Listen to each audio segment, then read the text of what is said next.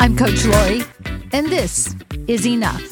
Enough about taking a stance. There was a very famous TED Talk a few years ago where the woman talked about taking a stance. For instance, your favorite superhero, like maybe Wonder Woman, before you go in to ask for a raise, or maybe before you get up to speak in front of people, that for 2 minutes you stand like that superhero. Maybe it's hands on hips, and that taking that stance changes your physiology, and your body starts to think that it is that stance. And that is what is so great about our brain. Did you know there are studies where they have 2 or 3 groups of people? One will play basketball. The other group will think about playing basketball. And the other one probably won't do anything. They look at their brains before and they look at their brains after. Of course, the ones who don't do anything, their brains are the same. The ones who play basketball, you can see a difference in how they are achieving their goals, how they're putting up their shots. But the ones who were thinking about it show improvement as well. In the Bible, it says, as a man thinketh. I'm not very fond of New Year's resolutions because I feel like they set you up for failure. But I am a big fan of looking back and saying what we're proud of. And then I'm a huge fan of changing our brain.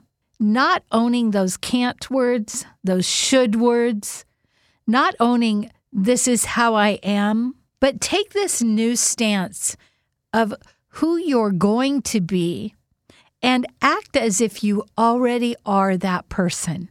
Life is so short. And people that study the brain, Dr. Caroline Leaf, Joe Dispenza, and there's many more. Those are 2 of my favorites.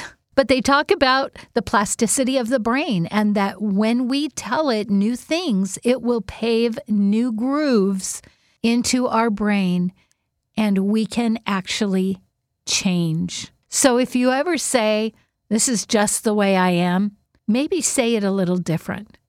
This is just the way I want to be. Because if we want to be different, if we want to achieve a goal, we can. And it all starts by the way we think about it and the words we tell ourselves. Isn't that awesome? Dr. Caroline Leaf says we are wired for love and that our chemistry, everything wants to respond in love, but then we have all these negative experiences and we hold on to things and we don't forgive, and pretty soon we're afraid of people and we don't want to trust people. But the way we came into this world, we were wired for love and for joy. And my big dream this year is getting back to joy. I have a friend who had everything go wrong. She was trying to buy a house and trying to sell a house, and things were looking good. Then they were looking terrible. But then because they all fall apart, something really awesome happened. And so she was really happy. And we were talking about how wonderful it would be that when the things first started to fall apart, that we could go, oh my gosh, this is so exciting because I know that things always come together and work out, so I can't wait to see what this crash is going to bring. And I want to live like that. I don't want to live in the negativity of, oh, nothing's going to go right. Oh, and it's not going to happen.